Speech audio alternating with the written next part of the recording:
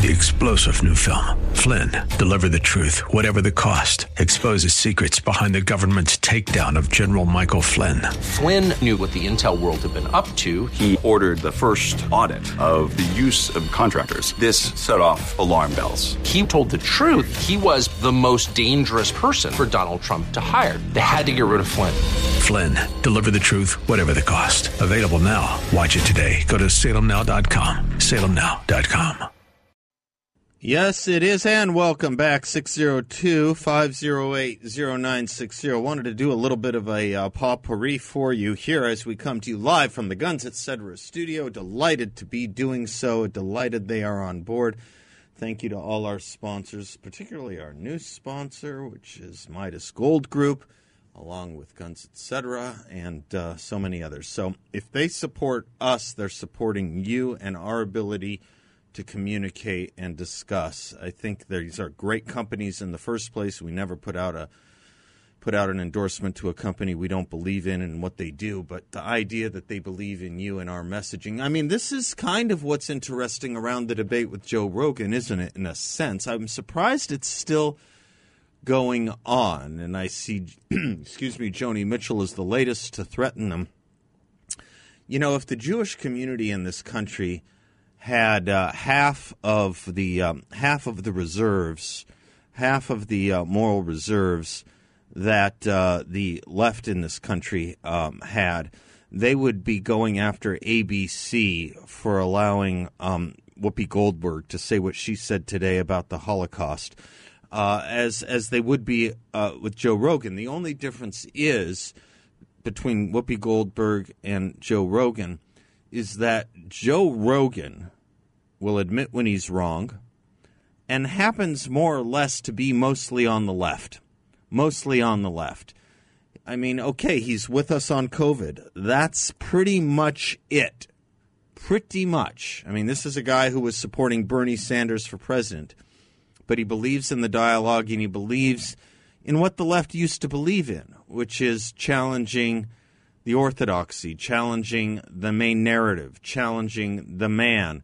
The idea that dissent is patriotic. That's what Joe Rogan is standing for. And the minute he does it on something that matters, something that actually matters, people who think about, write songs about freedom and protest like Neil Young are the first to try and censor him. And the story is going on. He's now joined by Joni Mitchell. Why is it always Canadians?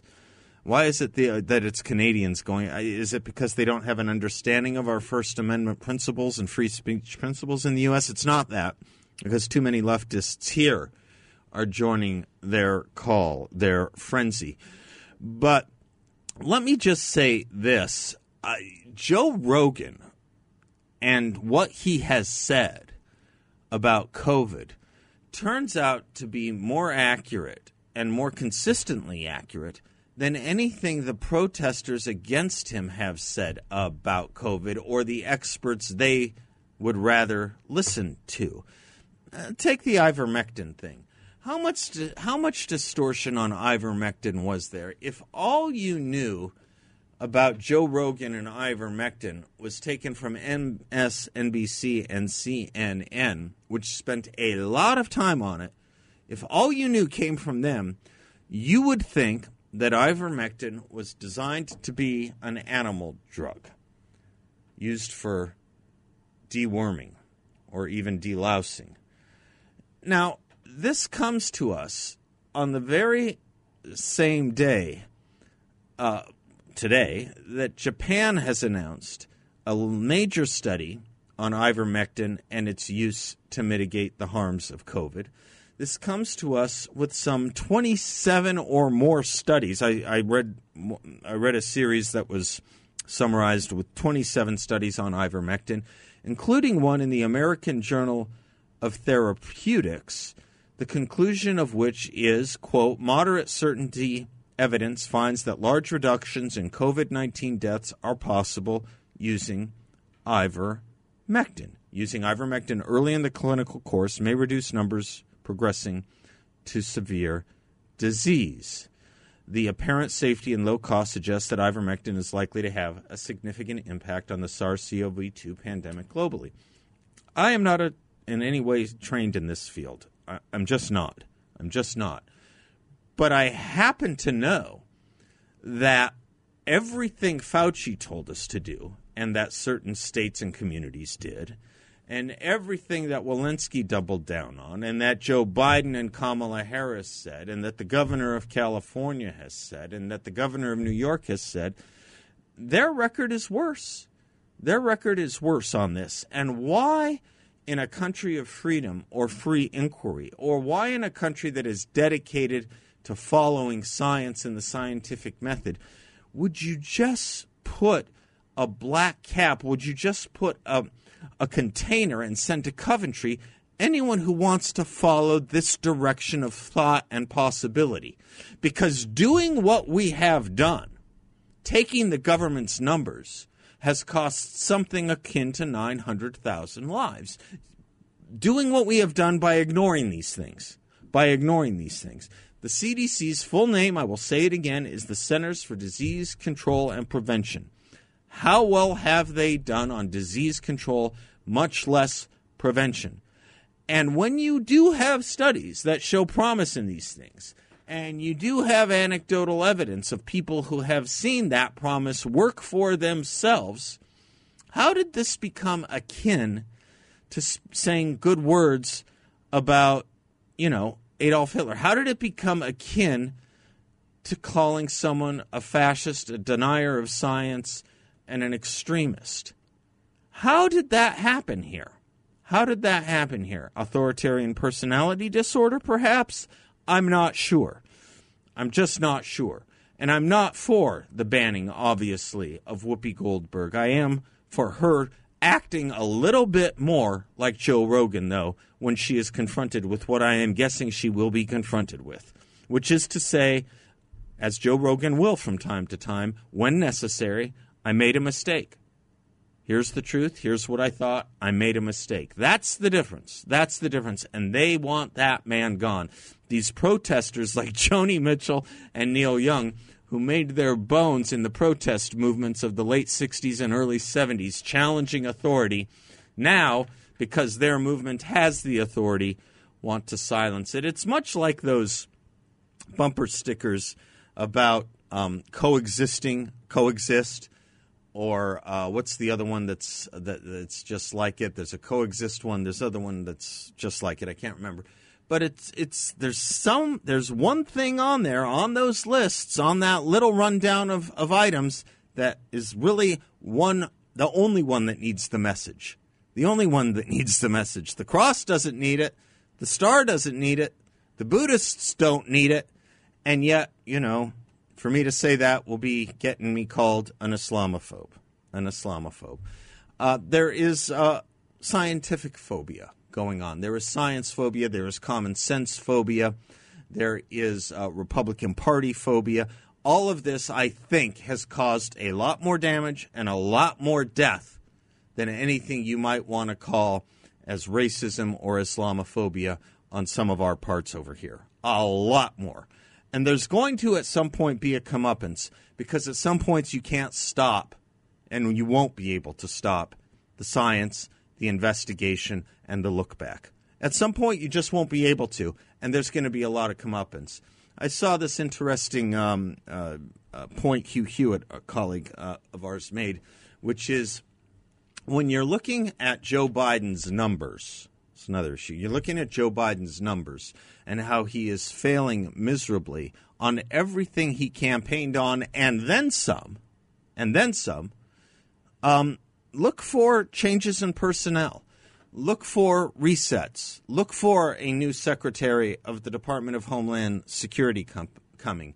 Maybe look for a new director of the CDC. I wish Donald Trump would have gotten rid of that whole class of people who were giving him bad advice. The problem was at the time in the administration, everyone was saying these are the only people that know what to do and how to do it. And it turned out as the months went on, it wasn't true that they were the only ones that knew the truth or knew the best way to handle a novel virus like coronavirus. The only problem was they were going into election year where they had set the stage that if Donald Trump had fired them, that would have been the much bigger and the much worse story. All right, that's one part. Immigration is another. Think about, I mentioned the DHS secretary may be changed out, possibly. Think about what's going on with immigration right now. As Byron York writes, these days the Biden White House talks a lot about the border. At press briefings, there are many questions about the border. But it's the Russia-Ukraine border. Meanwhile, the situation on the U.S.-Mexican border is deteriorating daily. Two developments. One, we learned more about the administration's covert effort to relocate thousands of illegal border crossers, single adult males, not families, into the nation's interior. Tomorrow, we're going to talk about, Byron York says, new information about the changing makeup of the thousands of people crossing the border illegally. But the relocation effort, there's only one network that covered it, Fox News. It's the only network that covered it. And what is it Joe Biden says when asked about it? He was asked about it today. What did he say? I'm Seth Leibsohn. We'll be right back.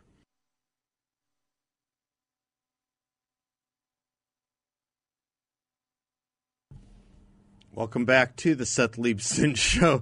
I was in the middle of talking about Joe Biden when I lost track on my end, so I apologize to you for that. Coming to you live from the Guns Etc. studios. Let me just make this point about Joe Biden and immigration. Should he be talking like this a year plus into his administration? He said today his administration is committed to improving the border crisis by, quote, trying to figure out why migrants are leaving their home countries for the U.S. We're working with a lot of neighboring countries. A lot to do, he said in a meeting with Kamala Harris. Quote, I think one of the fundamental things we've got to do in addition to some of the changes we'll make, which we won't get into today, is that if we figure out why they're leaving in the first place. It's not like people sit around and say in Guadalajara, I got a great idea. Let's sell everything we have, give it to a coyote, take us across the border, leave us in the desert in a country that doesn't want us. We don't speak the language. Won't that be fun? Well, that's a hell of a caricature, but it's awfully damn close to what is exactly and precisely happening. And the idea that we've got to sit down and figure out why people want to leave, he uses Guadalajara. I don't know why he said Guadalajara. But the idea that people want to leave less good places for the United States of America is what I might call a tell. A tell. Yeah, when you don't think this country is that great, when you don't believe in America first, when you don't believe in American greatness, when you don't think there's something exceptional about America, everything the Democratic Party and the people Joe Biden has surrounded himself with, including his former boss and all of his associates now, yeah, you can sit there and say, I don't know why they'd want to come to America. I do. They do. And you know what? Does the motive even really matter? Does the motive matter? Does it? You tell me. I'm sure there are 10 reasons amongst 20 different families that you might pick at random. But for a better life or for a better opportunity is one of the reasons so many of us do love this country. And I don't blame them for wanting to come here. I wouldn't blame anyone for wanting to come here. It is the best country in the history of the world. That is a sentence Joe Biden cannot utter. And until he does, he will not understand the motives of those coming here. But it doesn't even have to get to that level. I don't think you need another meeting with Kamala Harris to try and figure out root motives of why people want to get here. Just stop it. Put an end to it. Or reduce it. Don't exacerbate it. Don't do things in cover of night. And don't treat us like simpletons and idiots who have to keep on allowing it and taking it because you can't figure out how to stop earthquakes in Central America. You're not going to be able to stop earthquakes in Central America. And before there were before earthquakes were identified as the cause for some, the motive of others, we had immigration problems then too.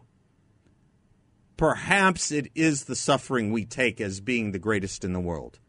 But start by understanding that, and you'll understand why they're coming here. And quit trying to make us more like them. That is not the solution. The solution to America's problems is not making the rich poorer. It's making the poor middle class so that they can ultimately become rich.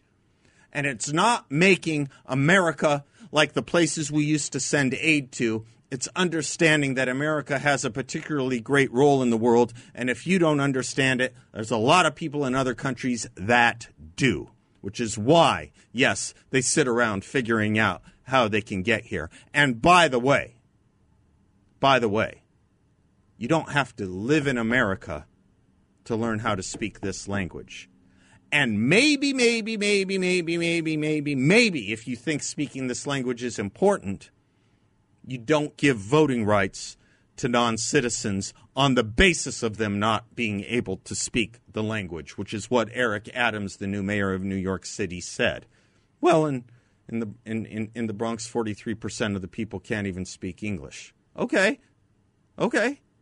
Well, there are ways to deal with that.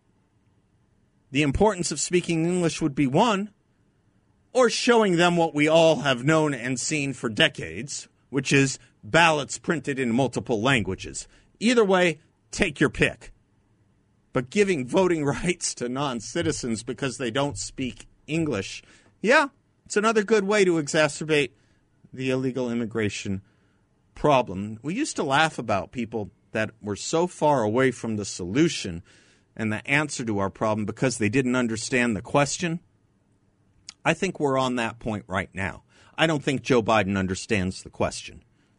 I don't think he understands it at all. Mike is in Maricopa. Hi, Mike. Yes, good afternoon, Seth. About Brandon Weichert, when he was talking about the possibility of nuclear war, I'd like to bring to the listeners' attention a book. It's called Nuclear War Survival Skills. There's a website, oism.org. It stands for the Oregon Institute of Science and Medicine. The book was compiled by a guy that had worked at Oak Ridge for like 20 or 30 years. It's a free download. The name of the book is Nuclear War Survival Skills. Chapter 1 covers a lot of these myths that everybody, it's always the fear of the unknown. It can get people whipped up and everything. Bear in mind that here in the United States, we don't have any more fallout shelters or anything. They don't have any food. They don't have any water. If you show up with food, water, toilet paper, and things, it's going to be taken away from you to be distributed to the people that didn't have anything. Remember what happened in the Superdome back in Katrina down in Louisiana. I do recall. Look what's happening with COVID, COVID tests and COVID vaccines, and giving triage to racial and economic minorities. Yeah. Yep. I remember the drills back in the 60s about hiding under the desks and stuff. And we also have to remember that the Soviets, they're very into preparedness. They teach their school children how to break down AK-47s, how to maintain their protective mask, how to use Geiger counters and things like that. They have nationwide drills. And I would also, last but not least, I would recommend to the listeners to acquire enough protective masks. Everybody wants to call them gas masks, but that's a misnomer. They are protective masks. And right now, you should be able to get a good quality one somewhere between $10 and $20. I've seen these things before after that anthrax stuff had happened after 9/11. A simple $10 gas mask would go up to $250 on eBay. So nuclear war survival skills. It's always that, the fear of the unknown. And once you understand about all this yabba stuff about, nuclear winter, which is a big fat myth. Yeah, listen, Mike, you're raising a lot here that it's a funny thing because I was watching a lot of discussion about, as I was saying to Brandon, I was watching a lot of discussion about these debates in the 80s that were going on, particularly with that movie also on ABC, I believe, that movie The Day After with Jason Robards. Let me comment on that. I worry, I worry about putting everyone in a panic here. I also worry about the efficacy of those gas masks you mentioned, Mike, because pretty soon maybe we'll be mandating those to 5-year-olds once we're pretty sure that the rest of the masks are as about as effective against COVID as they have proven to be. But on a more serious note, I want to come back on that when we do come back. I'm Seth Leibsohn, live from the Guns Etc. studios. We will be right back.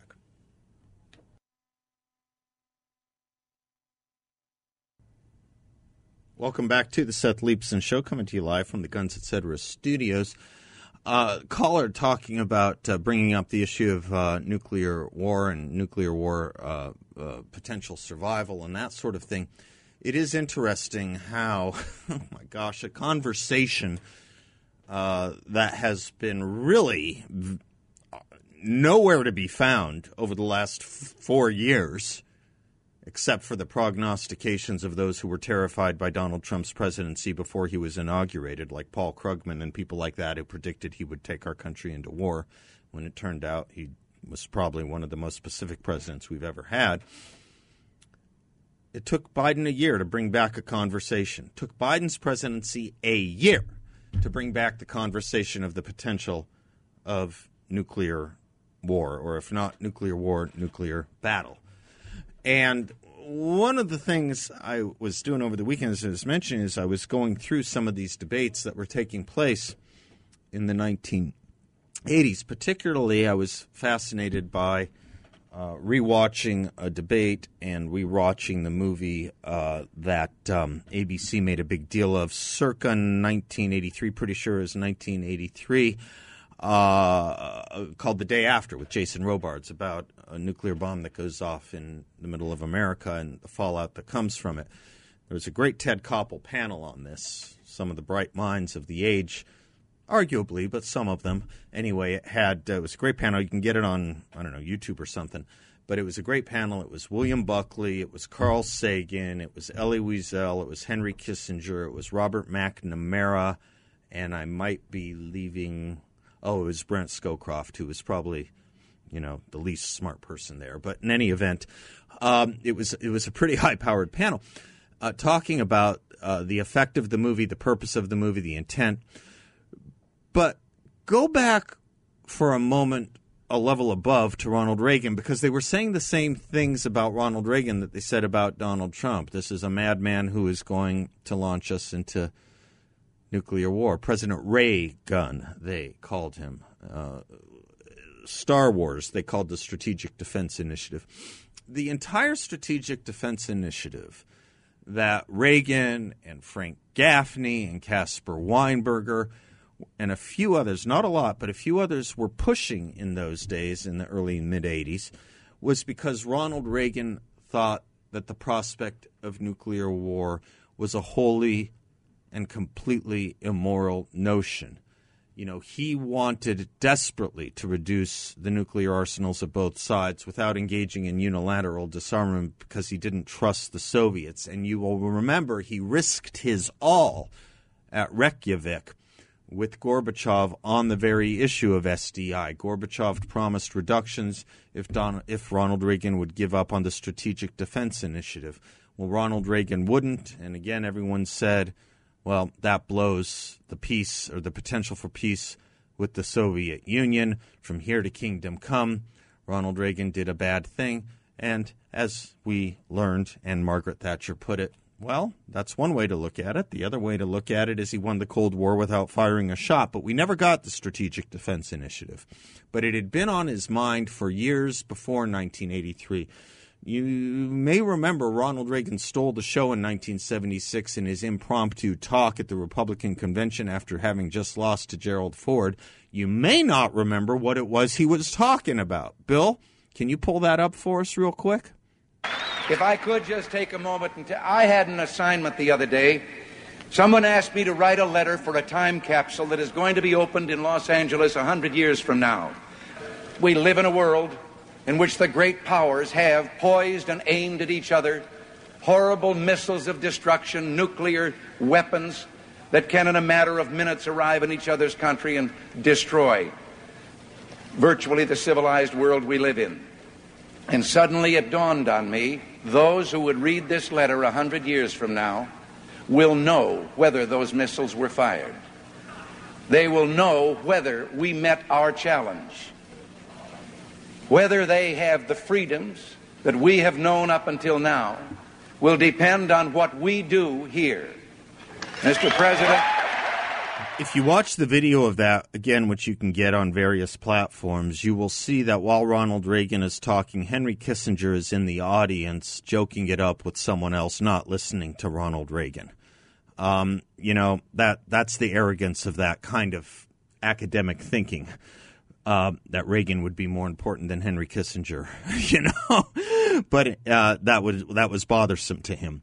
That having been said, it was Reagan's effort not to have our kids doing those desk drills, not to have them living in panic and fear, but to have them live in a world where they didn't have to think about it because we were shielded from it.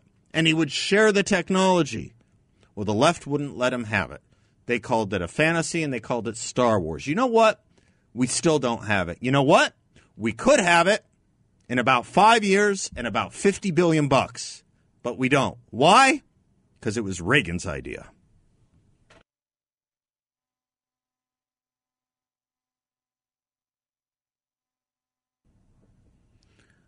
Welcome back to the Seth Leibsohn Show, coming to you live from the Guns Etc. studios. I mentioned I had a potpourri for you. I do. We've done immigration, and we've done a few other issues, but the one we didn't do was crime.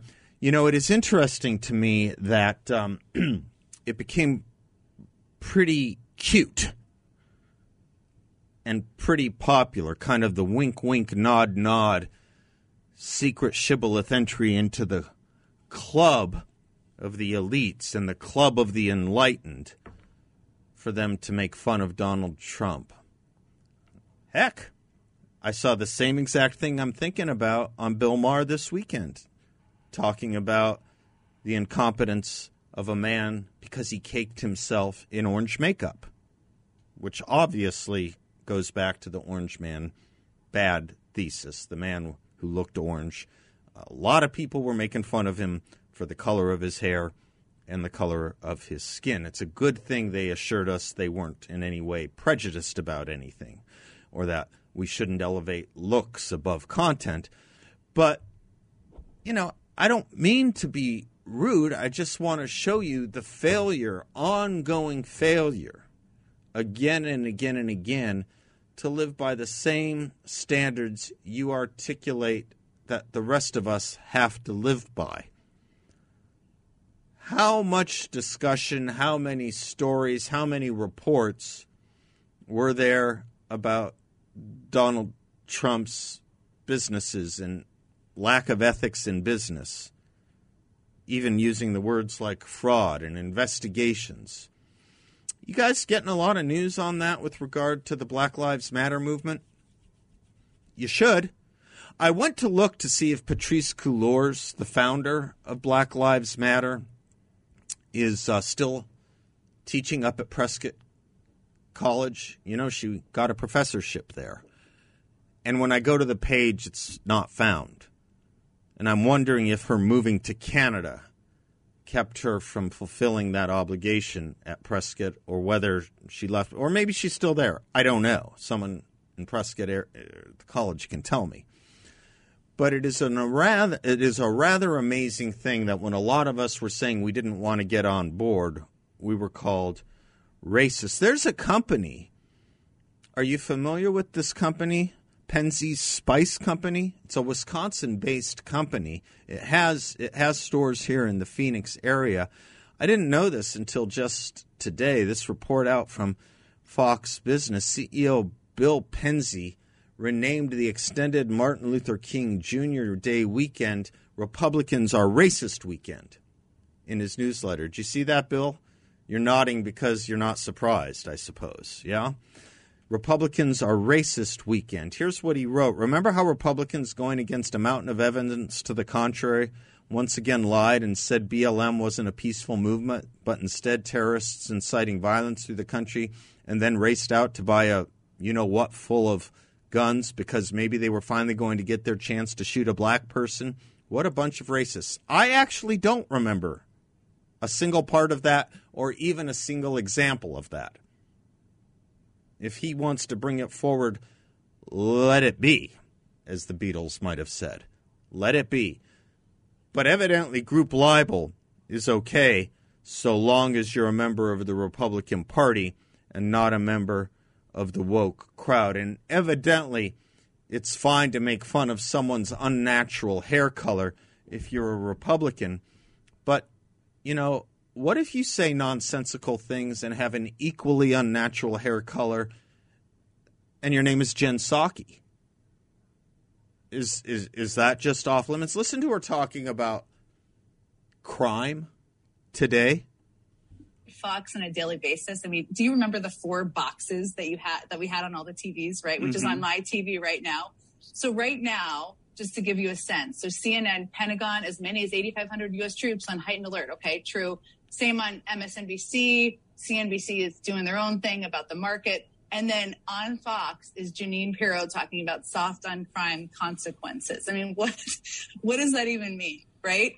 So there's an what does it even mean? Universe on some coverage. What's scary about it is a lot of people watch that. It's scary that people watch Judge Jeanine Pirro, who used to be a respected judge and prosecutor, who actually used to be in the books of great lawyers and great judges in America because of her work on crime and feminine issues. And she's talking about crime, what soft on crime policies. What does that even mean, Jen Psaki? What does that even mean? It means the rise in homicides and other violent crime. It means the burning of cities, which your vice president said should not stop, and helped endow people so that they could, so that their bail could be paid if they were arrested in what you all called mostly peaceful protests, which we had no problem with. But when they turned to violence and taking over police and fire bombings of police precincts and federal court buildings, we had a huge problem with, and you would say nothing about. The idea that you look at CNN and MSNBC and they're covering troops, Russian troops amassing on the Ukraine border, while Fox is talking about crime, and you think Fox isn't addressing an important issue. Let me tell you something. Most people have learned what they know about Ukraine and Russia and what has led us to this point because of the fantastic coverage at Fox. Most people have learned about what is going on, and it is part and parcel of the soft on crime problem with the illegal immigration because what has been broadcast on Fox and what CNN and MSNBC refuse to show you. Most people have learned about the crime in America because of Fox, and you seem to think that the answer to when we have at Fox coverage of these things to black it out, particularly if the coverage is done with drones or going after Customs and Border Patrol for being on horses and banning procedures that didn't even exist but you said existed so that we could be anti-police. That's what we mean with soft on crime policies, but also soft on news policies. Soft on news. If CNN and MSNBC covered any of these issues, your president wouldn't be at 40% approval. He'd be at 20%. So I get what you're trying to do here, kid. I really do. I just don't think it's working because most Americans don't have that in their daily lives. They don't live the way you do, and they can't afford the bubble you exist in.